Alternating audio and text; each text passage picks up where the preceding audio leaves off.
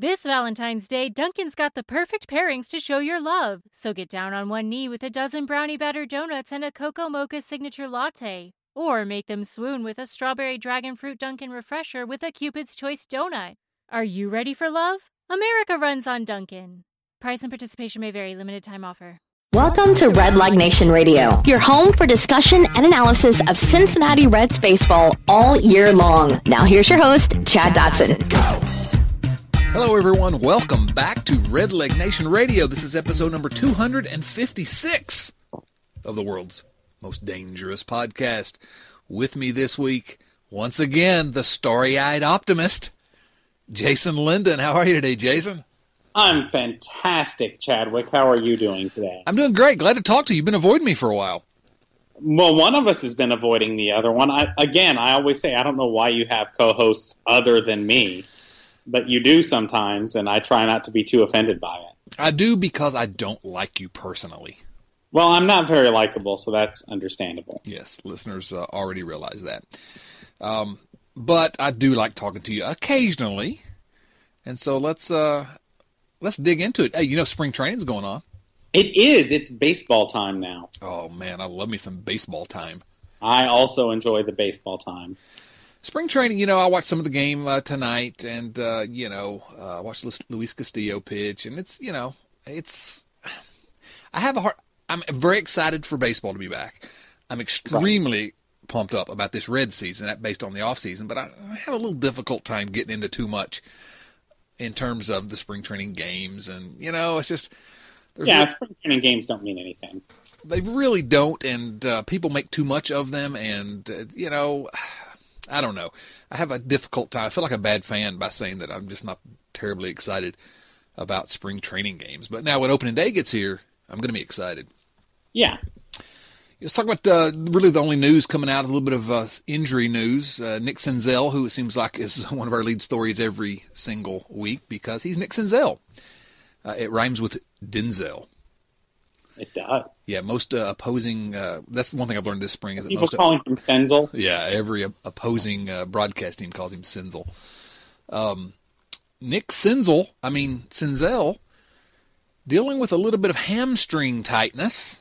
They had just talked, David Bell, he's the Reds manager, he had just talked about wanting to get Senzel some opportunities under the lights, and then held him out of their first game under the lights in Goodyear because of this tight hamstring. But playing tonight, they said he practiced, he just didn't play in that game, but playing tonight and, just sort of a tight hamstring, these are professional athletes and occasionally that happens. And so...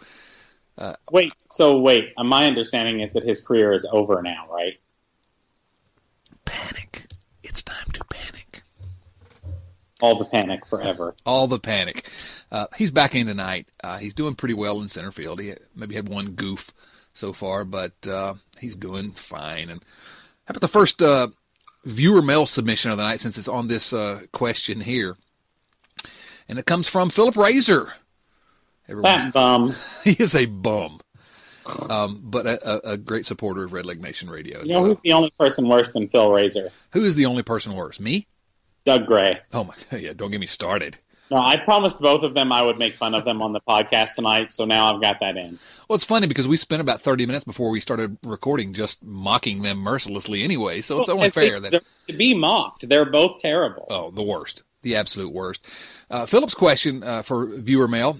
this question was submitted on Twitter.com, was online Reds fans are griping about Nick Senzel being made of glass due to a broken finger, a bone spur, and now a tight hamstring. Can you please mock these people? And then he has some parenthetical information. I get being worried about the vertigo, but not these other things. So can we please mock those people? Yeah, no, that's silly. Don't worry about that stuff.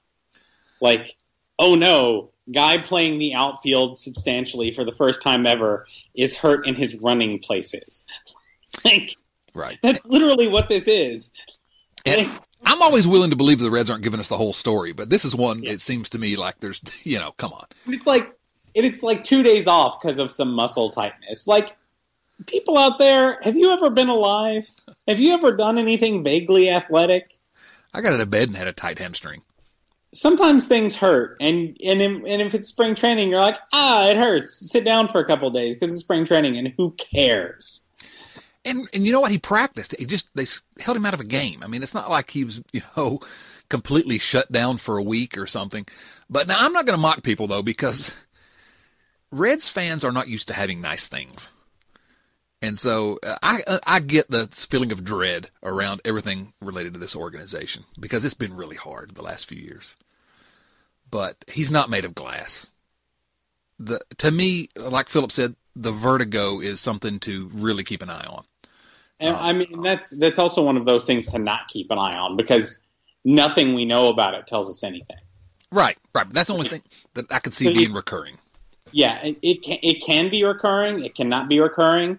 But you also don't know if it recurs, if this is the last time it will ever recur or not. Yeah. Right. So you can be worried about that if you want. I'm not going to worry about that. But I'm like Philip. I get that. But a tight hamstring that caused him to be held out of one game, and then the other stuff is just that broken finger. I mean, that's just a fluke. It was just a complete fluke. It happens. I think maybe this is the Eric Davis syndrome as well. Or where you got a great player and he's hurt all the time, and because he's quote unquote made of glass. So I hope Nick Senzel's as good as Eric Davis. That would be nice. That'd be a good career, huh? So Nick Senzel's back though. He played tonight. He's still good. I don't have any issues with Nick Senzel. The other one, it was Sonny Gray, and I'm not sure if you and I have talked about Sonny Gray yet because he was slated to be start the first game in spring training for the Reds, and they held him out with some elbow stiffness, I guess it was. And that got my radar blinking. But he threw some side sessions, and then he faced live hitters in a live batting practice session earlier this week, and looks like he's going to be taking them out in a game sometime soon. So, again, that looks like it might have been much ado about nothing as well. What are you expecting from Sonny Gray this season? I think normal is the best way to put it. It's one of those things that I think to some extent teams shoot themselves in the foot with the whole withholding of information about injuries, because what happens is that then we don't believe them ever.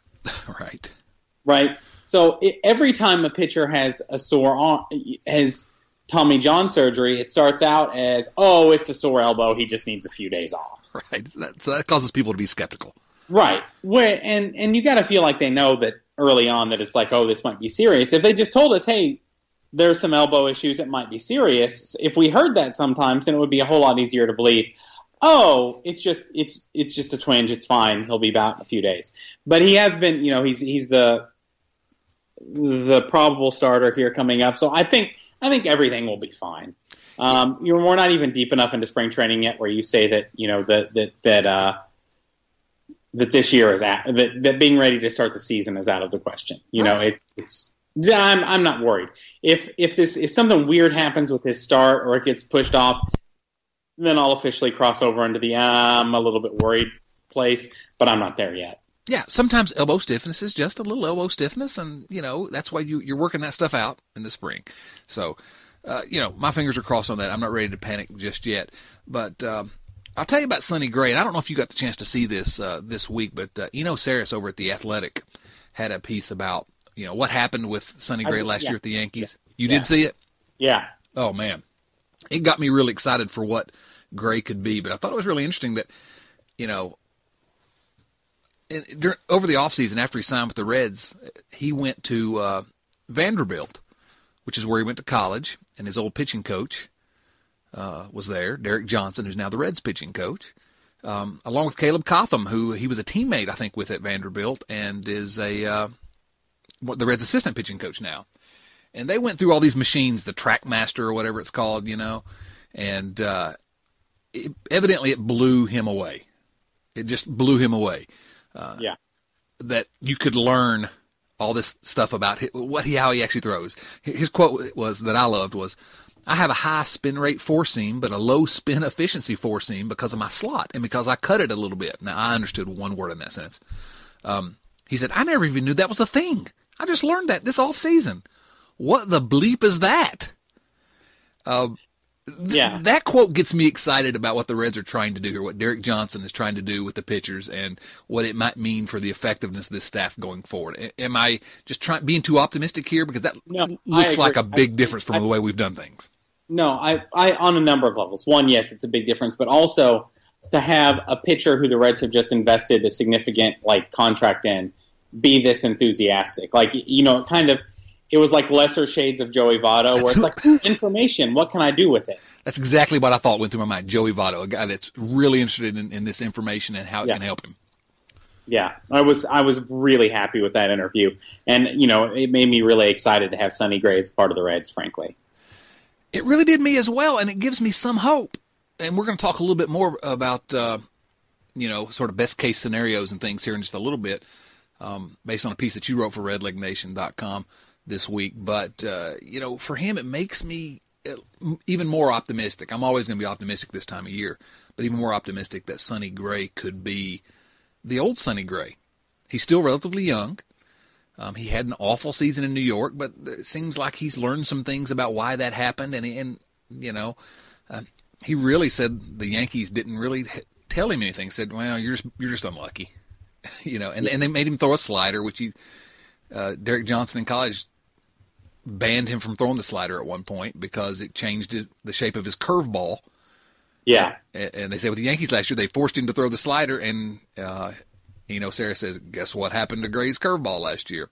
Because it morphed and lost shape. So anyway, this could all be just noise, but it's, to me, when you're looking for something to be excited about, you got a guy that used to be an elite starter who's still relatively young, who is maybe learning things that can get him back to where he was before. So are you going to talk me off the ledge, or are you going to join me out here?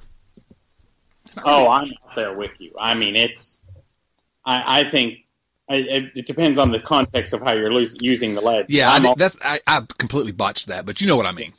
I'm in on this team. I'm excited for this season in a way I have not been, and I don't even have to really talk myself into it, frankly.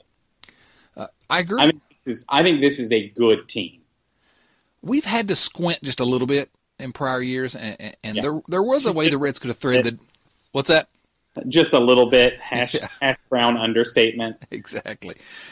It wasn't, you had to thread the needle a little bit to get really optimistic about the past few years.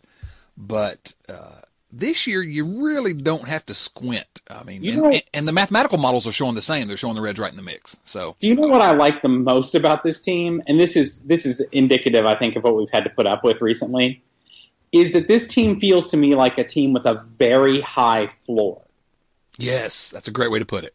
If things don't go right for this team, you still feel like the worst case scenario is something like 77 wins or something like that. Right. And as compared with other teams where we're like, well, if things work out, it could be good, but if they don't work out, it could be real bad. It would really have to be, things would have to not work out in an historical fashion for it to be as bad as it's been lately. Yeah. When you say they have a high ceiling or a high floor, basically what it says to me is things could go completely wrong, completely opposite of what we expect. And I still don't see this team getting to 90 losses like they have the last 4 years. Yeah. I mean, just think about it this way, just in terms of the pitching rotation. Well, let's say one of the pitchers gets hurt and doesn't contribute for most of the season. Well, then you've got Tyler Mahle as your number 5 starter. Well, let's say another one of them gets hurt. Yes, please. Okay. Well, then you've got Sal Romano? So you've got Tyler Mahle and Sal Romano as your 4 and 5 guys? That's not bad. No, it's not bad. And that's you've lost 40% of your opening day rotation. And again, that's really kind of a worst case scenario situation. Yeah. So I agree. I think that's a great way to put it, that the floor is significantly higher. And that's what gets me excited about where the ceiling could be, because who knows? If things go well, and they never seem to go well for us, but why not? Why not now? I flipped on the game, and Luis Castillo pitching, and Yasiel Puig, and then your boy Scooter got a ribeye steak, and You know, it's just a fun. Joey Votto drew a walk, and Senzel saw him in center field, and even can we talk about how Joey Votto has batted second in every single spring training game this year? It's interesting, but you know who led off tonight? I don't actually, because I've been out of the house and not paying attention. The immortal Kirk Casale. Ah, yes, Kirk Casale. But no, seriously, I have noticed that Votto, right. every time he's played, has batted second, and Suarez has batted fourth every time he's played. And I would not be surprised if Votto were there all season long. I wouldn't either, especially because David Bell has quotes about basically having your two best hitters hitting second and fourth, and that's what he's done all through spring training. With a high OBP guy up at the top, that's going to be fun. Yeah. But also about tonight, I want to mention it because Derek Dietrich hit a long home run, and I want to just very briefly touch on this guy because Derek Dietrich, he needs to play a lot for the Reds this year. This guy can flat out play. Now, he doesn't need to be the starter, but he needs to get a lot of at-bats around the field because this guy's legit. He's a steal. I disagree. Oh, denied. In the mildest way possible. Which is to say, I think he should oftentimes be the first guy off of the bench, but the Reds have enough really good players that I don't think Derek Dietrich should play what I would classify as a lot. I would like to see the starting 8 out there as often as possible. Okay. That's really just a half turn from what I was saying, or what I intended to say. Because, yes, I don't want him to get starter at-bats necessarily. There's always somebody who gets 300 or 400 plate appearances just because, and he should for sure be that guy. Yeah, no, I think he's almost good enough to be an everyday guy, and in a lot of places he would be. Here, I think he can be a super sub, and the guy can hit. Yes, he definitely can hit. Yeah, so I love that guy. He's not going to be great anywhere defensively, but he'll be serviceable, and he's absolutely going to hit. And I think of a bench with him. Think about him. You got some nights your bench is Derek Dietrich, Scott Schebler, and Matt Kemp. I was going to say the same thing. That is a bench. There are no Jack Hanahans on that bench. No Skip Schumachers. I mean, all three of those guys could come up and just whack it out of the park. Oh, my goodness. I'm getting excited again. Oh, here we go. Let's talk a little bit more about the injuries and what's going on, and then we'll get into I want to get into your championship track piece. Alex Blandino tore his ACL last year, July, I believe, had surgery. And not quite going to be ready for the season, it doesn't sound like. Not quite going to be there. And I don't know if that's good or bad for Blandino, frankly, because I guess he was in the major leagues when he got hurt, so he's going to still be on the major league disabled list, and he'll be drawing a big league minimum salary, which is more than he get in the minors. You know what's real interesting to me about this is, so there have been these rumors that, and it sounds like it's pretty set in stone, that there's going to be 26 players on the roster this year. That this is going to be a change that's going to come down in the next few days. You think they're going to do that? That's the last reports I've read have said that that's one of the things that's going to happen. Well, that helps the Reds. Okay. So the Reds have said they want to go with 13 pitchers. Okay, fine, you got 13 pitchers, right?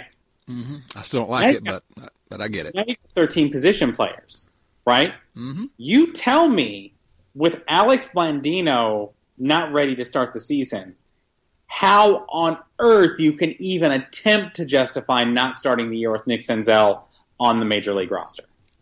Yeah, we've been complaining for how long now that we want the Reds to put their best 25 guys on the roster. What if it's the best 26? Yeah, I agree. I mean, there's no way, right? I'm not going to say no way because I'm still terrified that they're going to send him down to start the year. Well, there were some quotes to that effect where they didn't say it, but it sounded like they were saying it. Oh yeah, there were some quotes from David Bell that made it sound like it was not even close to being a foregone conclusion. We're going to do what's best for the club and what's best for Nick Senzel. And I don't know. I just see that being the impetus to send him down to start the year. And we're going to have, if that happens, we're going to have an epic podcast, you and I. Yes, we are. And if Blandino is not ready, I'm sorry, there is no way. There is zero. No, you cannot justify it. You just can't. And that's just the way that it is. I agree, and I hadn't thought about it in those terms. I thought about it sort of in the terms of it's probably the best thing for Blandino because he might not have a roster spot anyway on opening day, the way this bench is going to be made up. That's also very true. And so, who knows what else is going to happen. But Alex Blandino is a legitimate bench guy in the big leagues. And there's Alex Blandino is the perfect backup infielder. Yes, got some pop. He can play everywhere. He's got a little bit of pop. He's if in a pinch, he's probably an average major league player with like a short peak. Right. Yeah, I think he could be a starting second baseman for some team. He's like a placeholder starter. Like, right. He could spell you for a few years while you wait for whatever prospect. He's not somebody where like, wow, he's going to hold the position down for the next decade, but for a couple of years for sure. He's not going to kill you, right? So right. I still think he's probably in the mix with this organization, has a chance of playing, but a tough break last year when he was really starting to come into his own a little bit. All right, who else? Robert Stevenson, Bob Steve. Bob Steve has not yet thrown in a game. He's dealing with this shoulder inflammation, supposedly through live batting practice, but inflamed service time. And he has a service time inflammation. Right? Is that what it is? I think so. Reason to. Well, I still don't know what to do with Robert Stevenson. That's the decision that I really, more than any other decision that the Reds have to make this spring.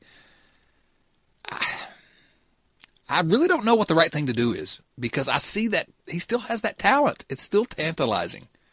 He's either got to be traded or cut. That's what it comes down to. He doesn't have any business being on the opening day roster this year. There's no justification for it. There's no room. He needs a change of scenery. He's not going to make it through waivers. He's going to end up on another team. Whenever they eventually have to take him off, barring some miracle where he suddenly figures it out, whenever they have to take him off the disabled list, he's got to go somewhere else. He's a change of scenery guy, and he might be great for somebody else in a few years down the road. He's not going to ever be an impact player as a Cincinnati Red. And everyone is worried, and I get it, worried about him going somewhere else and embarrassing the Reds, Yeah. But I still don't see how you can put him on this roster. Also, that's just baseball. Like, that stuff just happens, right? Like, people like to talk about, like, Justin Turner or Edwin Encarnacion or whatever. But also, you know what? Brandon Phillips. Yeah. Scooter Gennett. Scooter. Like, that just happens. Some guys are late bloomers. They figure it out late. And that's just the way it is. And they figure it out at a time where they need to go to a different organization. And also, different people are just different. Sometimes people need that, you didn't cut it with your Forster organization. You better get it together and start paying attention. And he may be a guy that needs another year to really get it. And he doesn't have that with the Reds because they've got to put him on the big league roster right now or else. And so the way I see it coming down is at some point he is placed on waivers. Yeah. And some team claims him and the Reds work out some kind of a, nothing trade essentially. Yeah. With whoever that team is. And I hate it. And I think it's a non-zero chance that he turns into a real pitcher somewhere. Yeah, I think so too. But I just don't think it's going to happen here. I can easily imagine him as a Jake Arrieta type. Oh, yes. Like Jake Arrieta was a super late bloomer. Like everybody's like, he's not going to, and then he figured it out. And that's the thing about guys with stuff is they can always theoretically figure it out. And I would like to keep him here to see if he can figure it out here, but that's not the way it works. You can't just hang on to somebody forever. Yeah. At some point you have to move on. Jake Arrieta, because I just looked up his stats real quick. He didn't have his first legitimately good year until he was 28. Yeah. And then he was legitimately good. And then he was really legitimately good. Yeah. So I'm not saying that that's going to be Stevenson, but it could happen. I don't see any way that it happens here. And it's a shame because it's a guy the Reds have put a lot of stock in over the years. Yeah.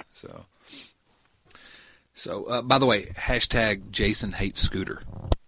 I said a nice thing about Scooter. But you hate him. That's what I've heard.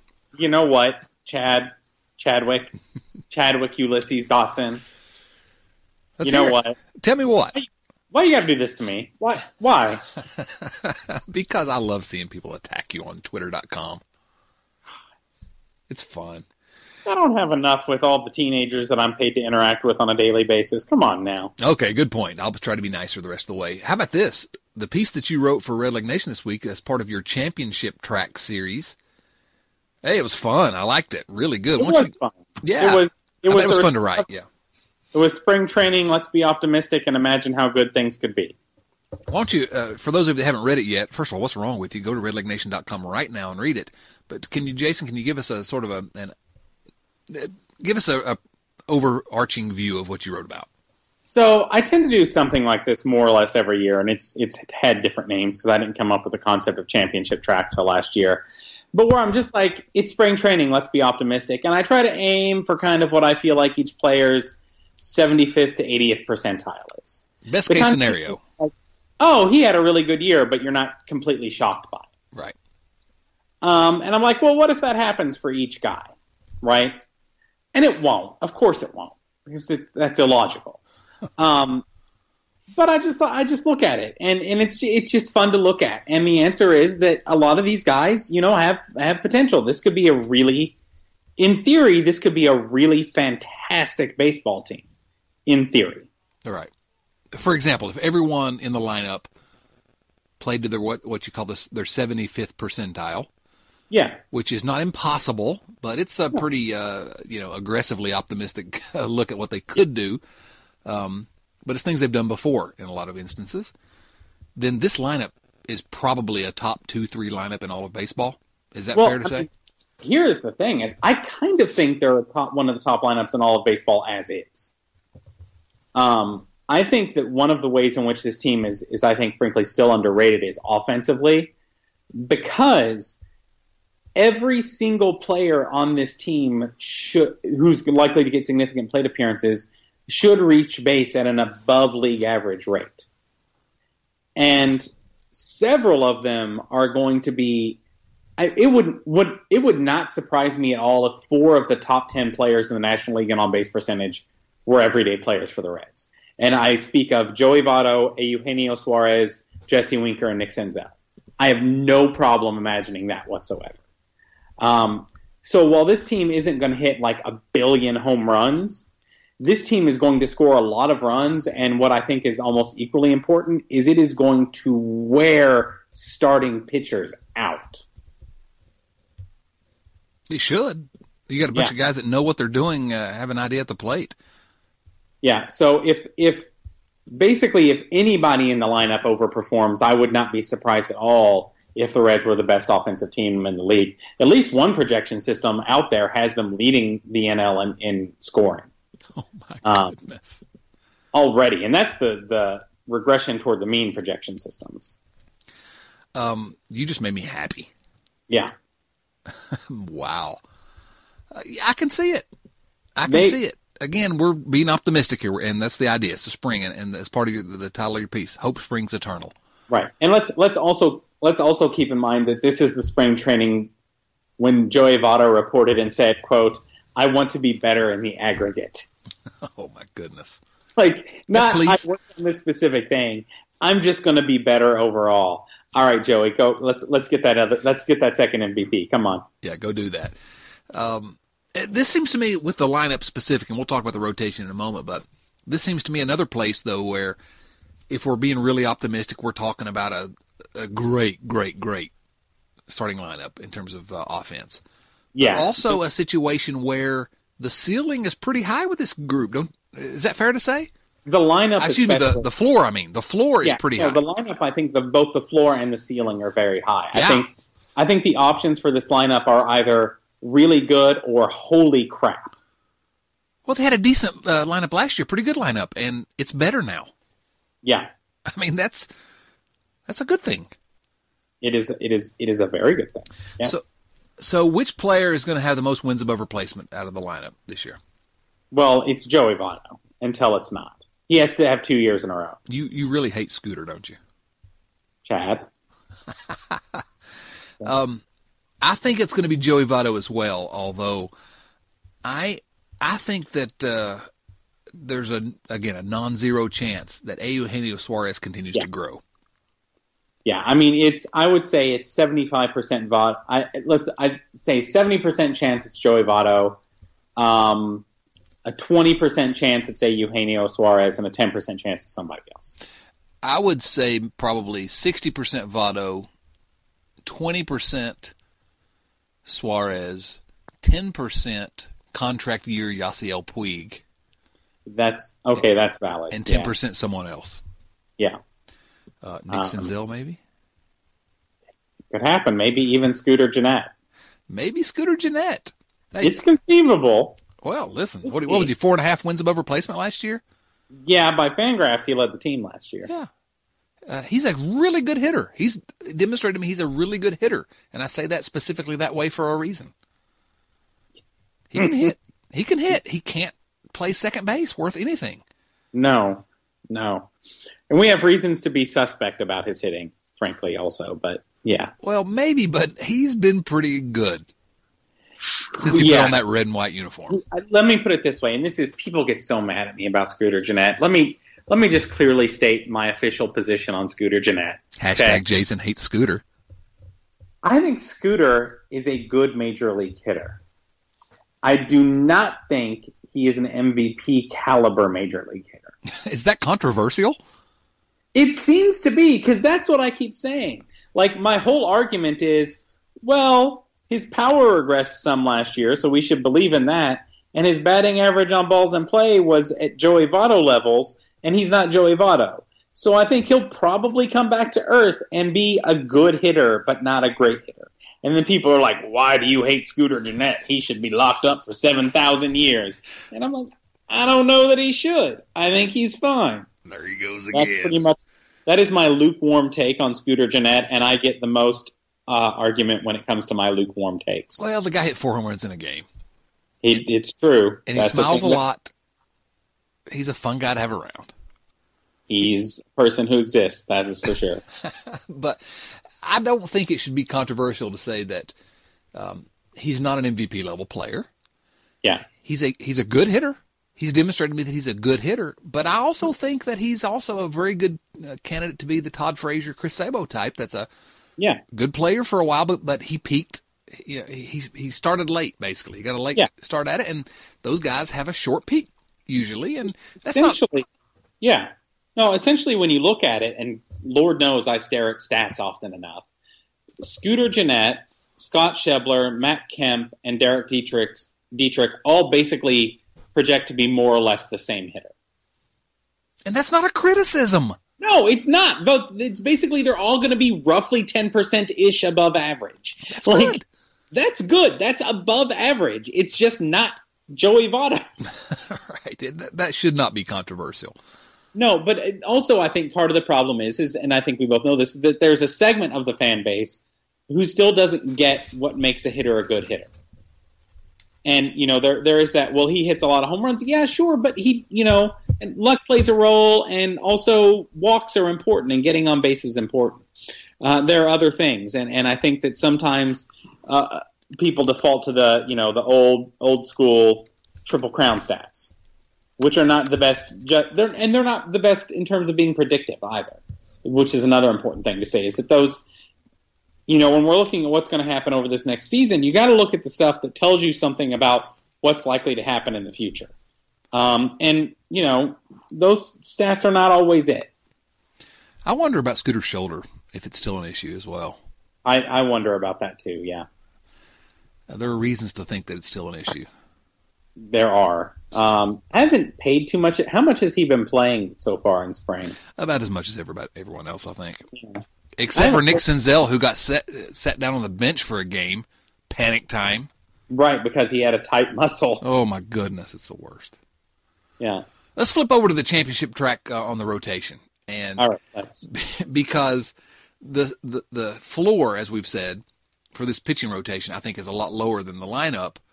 But, man, that the ceiling is fun to think about, isn't it? Well, it is. And also, I will say, it's lower than it is for the lineup, but, oh, my God, it's so much higher than the floor for the rotation for the last 7,000 years. Yes. Tim Adelman pitched tonight, and I thought, boy, there was a time when that guy got 2 years ago, got the most starts for this team. He pitched. Remember that time when Scott Feldman was the opening day pitcher? Scott Feldman. Remember him? Oh, I remember him.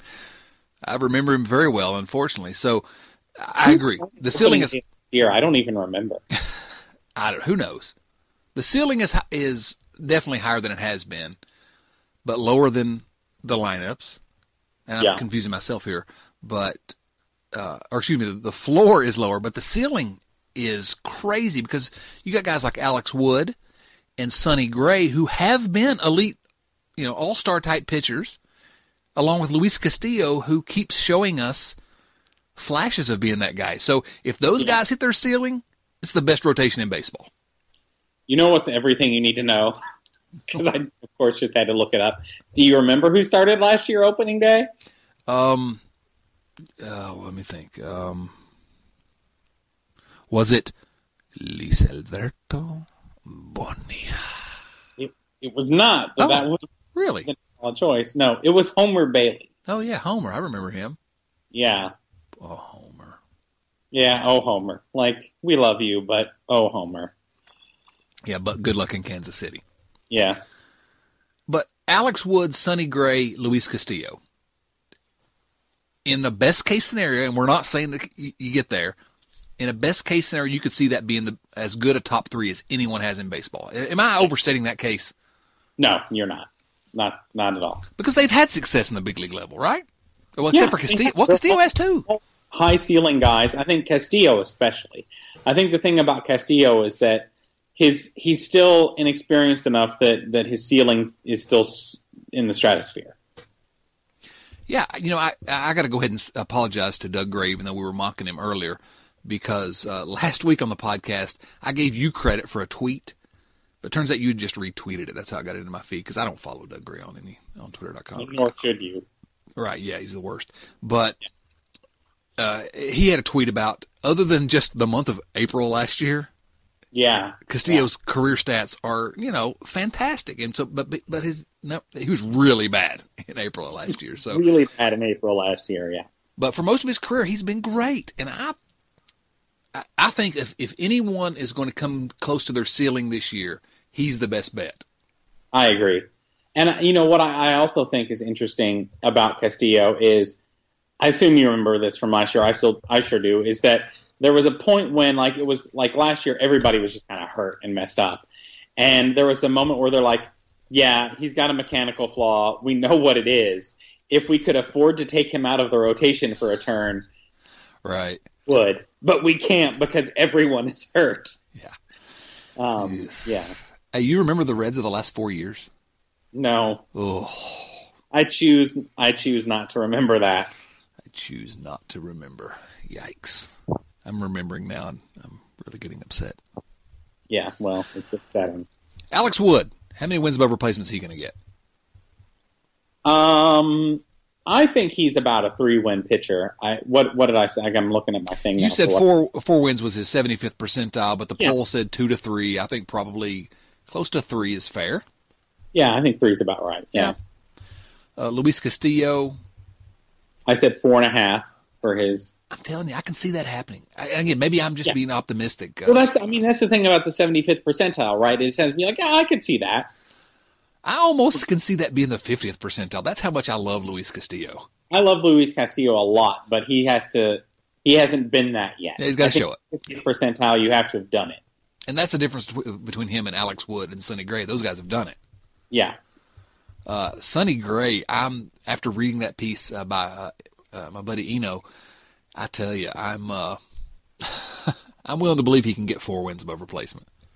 Yeah, I think so too. I mean, assuming these little health hiccups are just that. It's health, yeah. I think, to me, Tanner Roark's going to be Tanner. I call him Roark every time. I know someone who pronounces their name Roark, but he's Rourke. And everyone's going to mock me, and that's okay. I'm used to getting mocked because of this ridiculous accent. As used to be. Yeah, you're the one from Kentucky. Well, you're not from Kentucky. I know you yell at me every time I say that. You're the one that lives in Kentucky. And I very carefully trained myself out of the hillbilly accent. Thank you very much, sir. I did, too, for the time that I lived in D.C. I had to get out of it, and then I Sure. Yeah, whatever you got to tell yourself. Moved back to Virginia, and it returned. So Rourke is going to be Rourke. He's going to be, I don't know, 2 wins probably. I mean, he's going to be a serviceable player who throws a lot of innings. He'll eat a lot of innings and not be embarrassing. Yeah. To me, the biggest span between ceiling and floor, because that seems to be the way we framed this podcast today, is with Anthony DeSclafani. And Chris G on Patreon, patreon.com/redlegradio, where you can support the podcast, asked this question: how many starts will Anthony DeSclafani make in 2019? And that is the key question. By the way, Chris G also is the co-author of a book called The Big 50, The Men and Moments That Made the Cincinnati Reds.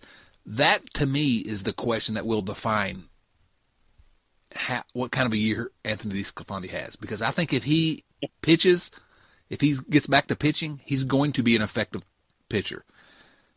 But it's, he started 31 games in 2015. Yeah. 20 in 2016, though, 0 in 2017, and 21 in 2018. Yep. So it's all over the map. He's just been injury prone. What do you think? How many starts are we going to get out of Anthony DeSclafani? Can I throw a dart? I mean, you don't know, do you? So far, so good. I mean, it's been obliques mostly, right? Yes. And he's been healthy so far this year. Yeah, I mean, I don't know, somewhere between 0 and 30. Don't go out on a limb there. No. You get 2 weeks of health out of Anthony DeSclafani, and you start saying, "Oh my!" Because when he was really good at times last year, really bad at times last year. He gave up some homers last year. Yeah, but he's a guy that you can still see being the guy that we hoped he would be, and he was sort of he's 28 years old. He'll be 29, I think, this year. Yeah, but all the talent in the world, and you see so many flashes. So his ceiling is probably a number 3 starter. But if he's healthy, I guarantee he'll be one of the better number 5 starters in the league. Yeah. Oh, for sure. Yeah. No, see, this is another circumstance where it's like the was it the 2012 rotation that made every start except one? Yes. And the one they didn't make was because there was a doubleheader that day. Right. Man, yeah. That spoiled us. No, but it's that kind of circumstance where if guys stay remotely healthy, your number 5 starter is going to be a number 3 starter on the vast majority of teams in major leagues. Yes. Yeah, well, you're right. It was Mike Leake on that team. Yeah. Who's the very definition of a number 3 starter. I say this all the time, but Mike Leake is severely underrated by Reds fans because he was the 5th best pitcher on a team that didn't have anyone who was below a number 3 starter for the major leagues. Yeah, right. Absolutely. I mean, he is the very definition of a number 3 starter, which is a valuable player. Yes. Yeah, he's an average major league starting pitcher, which is incredibly valuable and rare. Yeah, well, I mean, it's kind of Tanner Roark's story as well, Yeah, at times slightly above average, but right. So it's that kind of circumstance where if things go well this year, then I would say that, man, I don't even have to talk myself into the notion that, frankly, the 6th best, because I'll throw Tyler Mahle in there, pitchers in the Reds organization are all, I think, number 3 or better quality starters in the major leagues. That's sort of where I was getting ready to go. Even if DeSclafani gets hurt like he always does, Tyler Mahle, man, I'm still so high on that guy, and and he may only be a number 3 starter. He may be Mike Leake, but man, I'll take it. That's good. People underestimate how valuable an average player can be. Frankly, and you got to have some of those average guys. You can't have all superstars. Let's play a little game here. Let's do a little pop quiz for Chadwick Dotson. Pop quiz, hot shot. Quiz. How old do you think Mike Leake is? Mike Leake is 42. Okay, that's wrong. I assume you were intentionally very wrong because you didn't really know the answer. It was just fine. No, I'm pretty sure that's right. How many games do you think he's won in the major leagues? What is he really? Is he 29? He's 31. He has hit 30. Okay, 31. How many games? 100? 93. Wow. Mike Leake, if he ends up on some winning teams, is going to finish with 200 wins in his major league career. This is somebody who was the number 5 starter for the last Reds playoff team. And a lot of the Reds fan base think of him that way, as a number 5 starter. And he is going to win 2. He's for sure going to win. Barring some catastrophic injury, he will for sure win 150 games in the major leagues. And if things go well, he'll win 200. And people don't realize there aren't that many guys that have won 150 games in the big leagues. there really are not that many guys who have won up 150 games in the major league. But pitching wins are the most important thing. Obviously, right. Yeah. What could possibly be more important than that? Exactly. So your championship track piece. They measure the game in wins and losses, Chad. Why are you arguing with me about this? Man, I've had that argument. I've had that argument. Back when I was in college, I used to argue that, and people used to smack me around until I finally figured it out that I was an idiot. And now I know I'm an idiot. 260. That's how many players have won 150 games in the major leagues. In the history of the major leagues. Yeah. That's weird, wild stuff. Weird and wild. And Mike Leake could be in that group. Wild. Mike Leake will be in that group. Yes, for sure. 117 have won 200. Wow. So back to the championship track. If everything goes to 75th percentile, then the 75th percentile for the Reds as a team is what? 95 wins? No. If everybody, I don't know. Because I was taking it the wrong way. If everybody on the team hits the 75th percentile, then the Reds are going to win 110 games. Yeah, that's probably true. But the Reds, their 75th percentile, it's north of 90, I would say. 92, 93, 94, somewhere in there. Conceivable.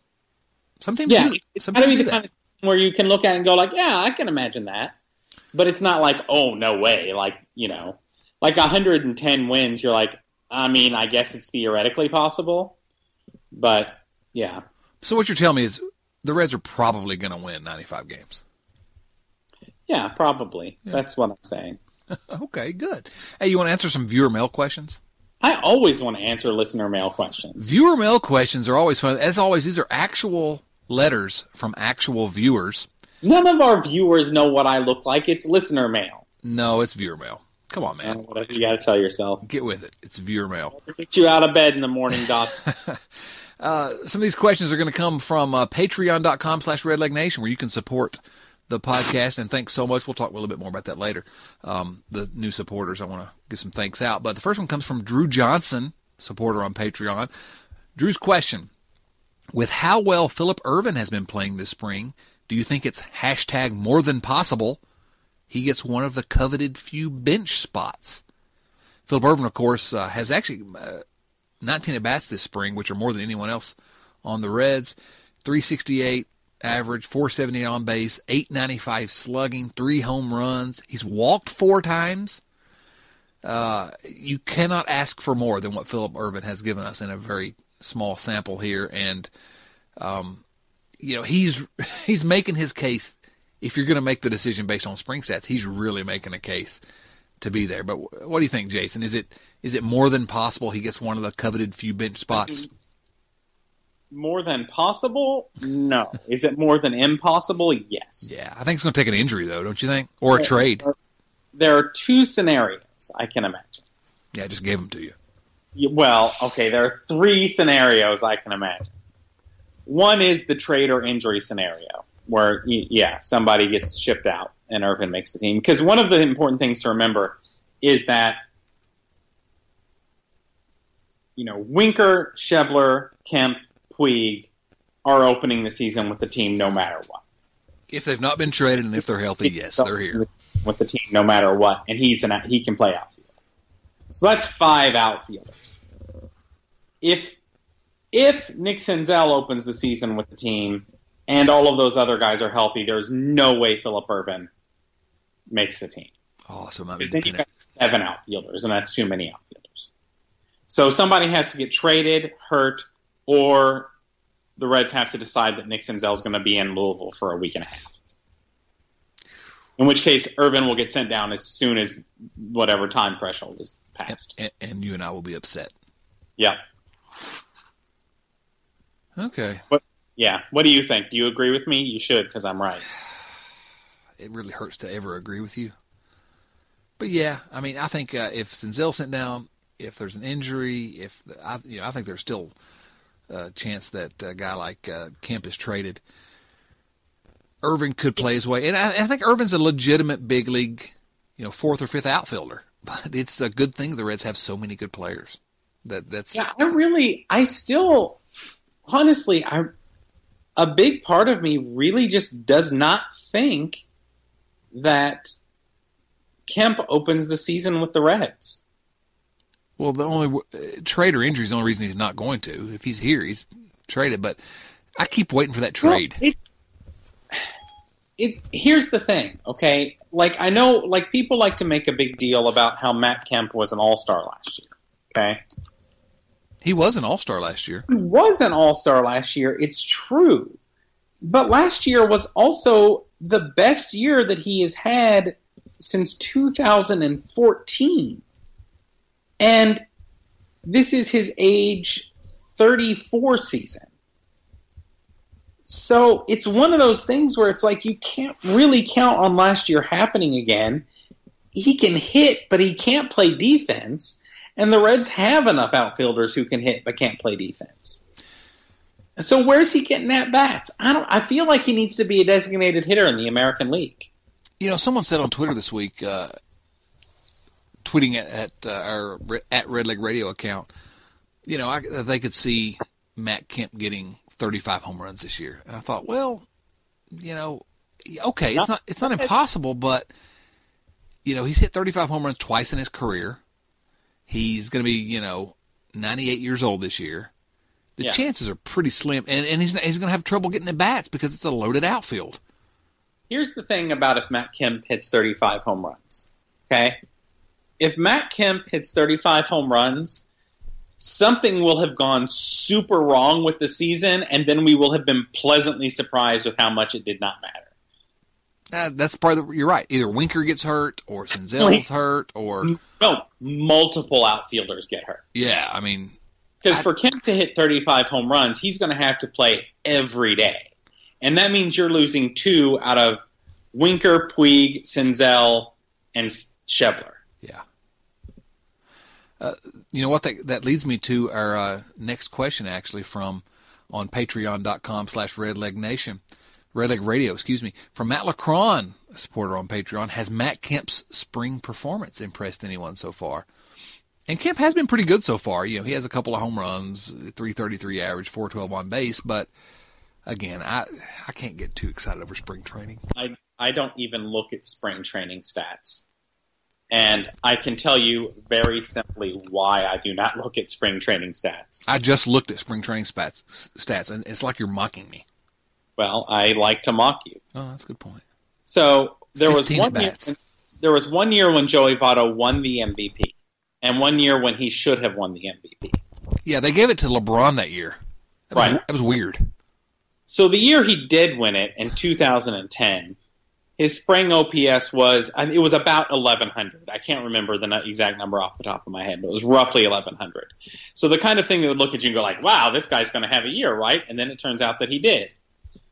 The other year, being 2017, when he should have won it, because he hit every bit as well as he did in 2010, his spring OPS, and I remember this number exactly because it's hilarious, was 595.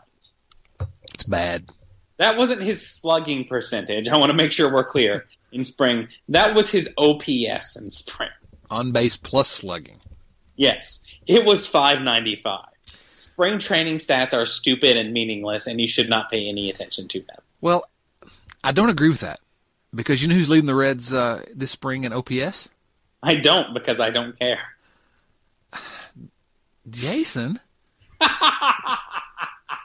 It's Courtney Hawkins. Oh, well. Have you ever heard of Courtney Hawkins? I have no idea. I've never heard of Courtney Hawkins. He has one at bat, and he hit a home run. Second best in OPS so far this spring, Gavin LaValle, who's a legit power prospect. He's a legit power prospect, but he's second on the Reds in OPS. Third, another guy I've never heard. I've heard of LaValle. Yeah. Mitch Ney. Who? Exactly. Mitch Ney is third. He's the grandson of Lou Klemchak, according to MLB.com. Yeah. Fourth, Kyle Farmer. Ah, yes, that perennial all-star. Yes. Fifth, Aristides Aquino. Wow, when do we hit an actual Major League player? How far down the list do we have to go? Number 6, Phillip Ervin. When do we hit a Major League starter? Number 7, Matt Kemp. No. Number 8. Number 8. Number 7's been a starter, but I don't know that he is with this team. Number 8 has been a starter, but I don't know with this team. Scott Schebler. Okay. Number 9, the immortal Brian O'Grady. Number 82. What is number 9's OPS there? 1179. So we're still in the, silly numbers. Okay. Yeah. Number 10 with an 1154 OPS, Nick Senzel. All right, there we go. There's our first legit. Yes. Yeah. So anyway, Jose Peraza, 1100. Jesse Winker, 1071. Scooter Gennett, 971. Let me tell you something. I am as high on Jose Peraza as anybody. And if he has an OPS of 1100... Yeah, right. If Jose Peraza has an OPS of 1100, the Reds have just broken the record for Major League wins. Yes. Jose Peraza is a good player, but yeah. Here you go. 23rd, 24th, and 25th best OPSs so far for the Reds in spring training. Eugenio Suarez at 543. Tucker Barnhart, 508. And Joey Votto at 503. Narrowly edging out Blake Trahan. Yeah. Yeah, Joey Votto and Blake Trahan, they are equivalent. Yeah. So Suarez and Votto are 23rd and 25th. That's why, Matt Kemp has done well so far, and he's doing what he has to do to try to, he wants to start on this team, I'm sure. And his spring performance so far, Matt absolutely has impressed. But again, it's just really hard to take seriously anything that's happened so far because you really don't want to make any decisions based on spring training stats. Yeah. All right, Stephen Offenbaker has a question from patreon.com/RedLegNation. Thanks for your support, Stephen, who the host of the Reds Alert podcast. He asked me to join him. I'm going to join him on that podcast here soon. Stephen, an old friend of the show, says Mark Sheldon has Wandy Peralta making the team over Cody Reed. Do you agree? And No. if so, will Reed start or be bullpen at AAA? You want to take it? You started to answer it, so go ahead. Yeah, no, I think Cody Reed makes his team over Wandy Peralta, and he should. So you're okay with Cody Reed being a lefty in the bullpen in the majors over starting in AAA? Yeah, this is what I think. I have complex views on this. Okay, if Cody Reed is in the minor leagues, he should be starting. Right. However, okay, I also think we're at a point where depth chart wise, he's far enough down the list that if you're going after Cody Reed for starts on the major league team, it means that several things have gone wrong in a way where he's had time to get ready and get stretched out. Yeah. So I think that basically, I have no doubts in my mind that Cody Reed is one of the 7 or 8 best relief pitchers on the team and should be on the team. And so for putting the best 25 or 26 men on the field, one of them is Cody Reed. Yes. Yes. And one of them I don't think, frankly, is Wandy Peralta. Well, that's the point I was going to make is that Cody Reed is significantly better than Wandy Peralta. Wandy Peralta had a pretty good month, his first month with the Reds. It's sort of the anti-Luis Castillo from last year. And he's been pretty below average ever since. I don't see any argument unless you really truly think Cody Reed is going to be a lockdown starter. I don't see any argument for keeping Peralta over Reed. I want him in the big league bullpen if those are the two lefties you're talking about. Yeah. Let's see here. One more question. You got to answer this one. I'm giving it to you first, so get ready. All right. From patreon.com/RedLegRadio, Matt Sheary asks, pizza or tacos?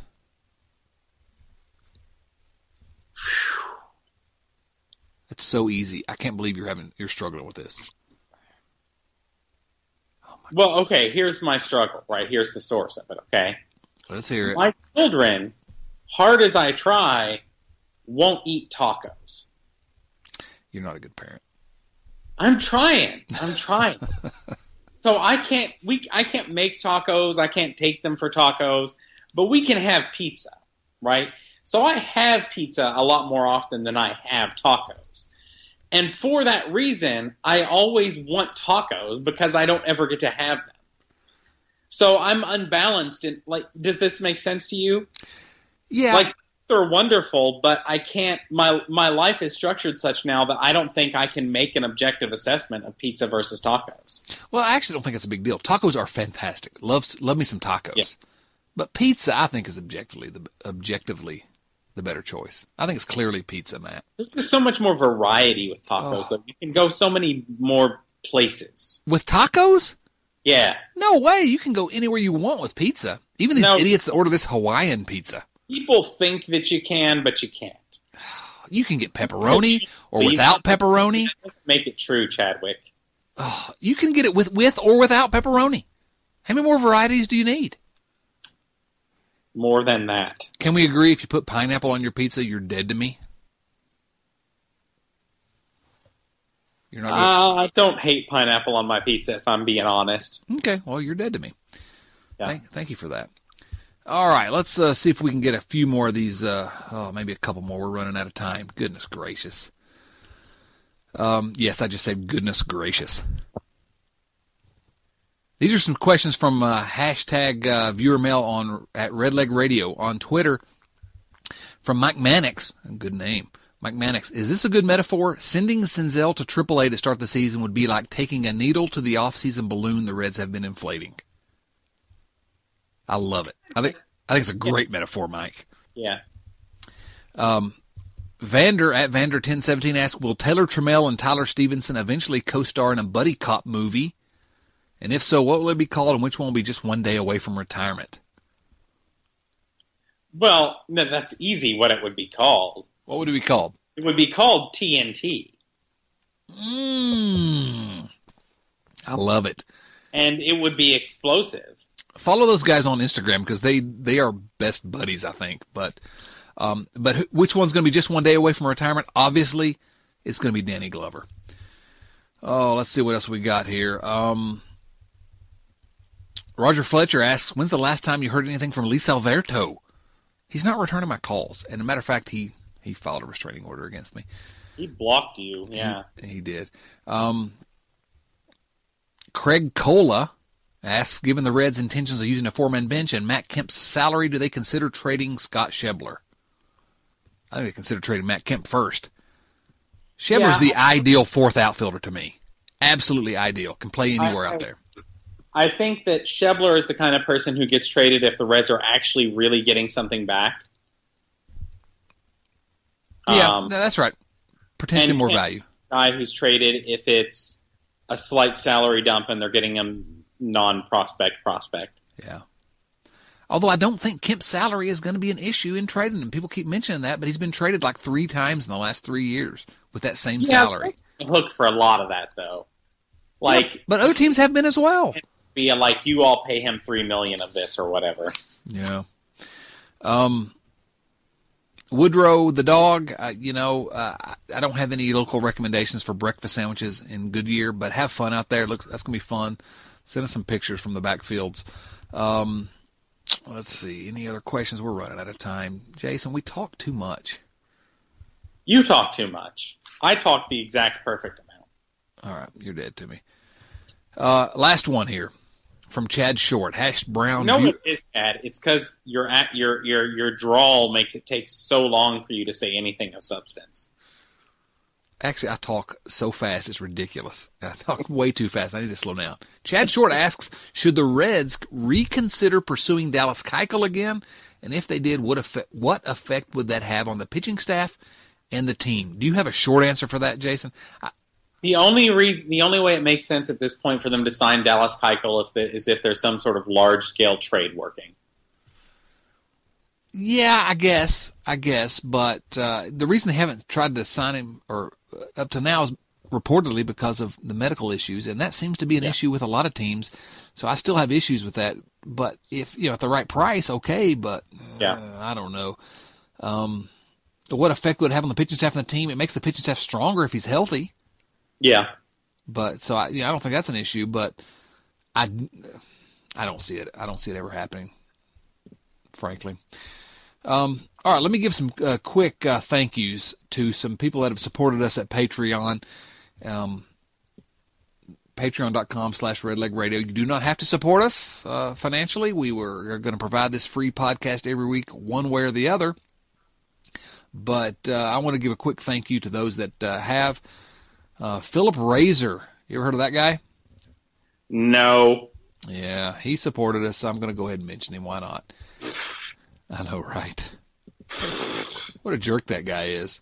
He's the worst. The absolute worst. He supported us. He's a member of the Barry Larkin Club. I wish that I could forget that I knew who he was. Michael Petrie, member of the Joey Votto Club. Thank you so much for supporting us. Appreciate it. Buddy Jeff Walter, always a good follow on Twitter as well, is a member of the Joey Votto Club. Thank you so much, Jeff. Scott Boykin, love that name, Scott, member of the Joey Votto Club. He's a supporter on Patreon. Darren Fessel, Darryn. Love that spelling. Darren Fessel, Sinzel, Denzel. Member of the Joey Votto Club, thank you so much. Already mentioned Matt Sheary, who asked a question this week. He's a member of the Barry Larkin Club. I want to thank him again. Stephen Ortlieb, the Joey Votto Club, thank you so much. Here's one. It's either Kentucky All-American or KY All-American. We're going to say Kentucky. Thank you so much for supporting us. That's not your real name. If you want to send me your real name, I will give you a shout-out with your real name on the podcast. But thank you so much for being a member of the Joey Votto Club. Scott Kidd, Kidd. I mean, that's a pretty strong move to have 2 Ds in your last name. Thank you, Scott, for supporting us. And Stephen Offenbaker, again, host of the Reds Alert podcast, and a longtime friend of the Red Leg Nation radio podcast. Jason, you got any final thoughts for us? I like Reds baseball. Oh, man, it's getting close to opening day.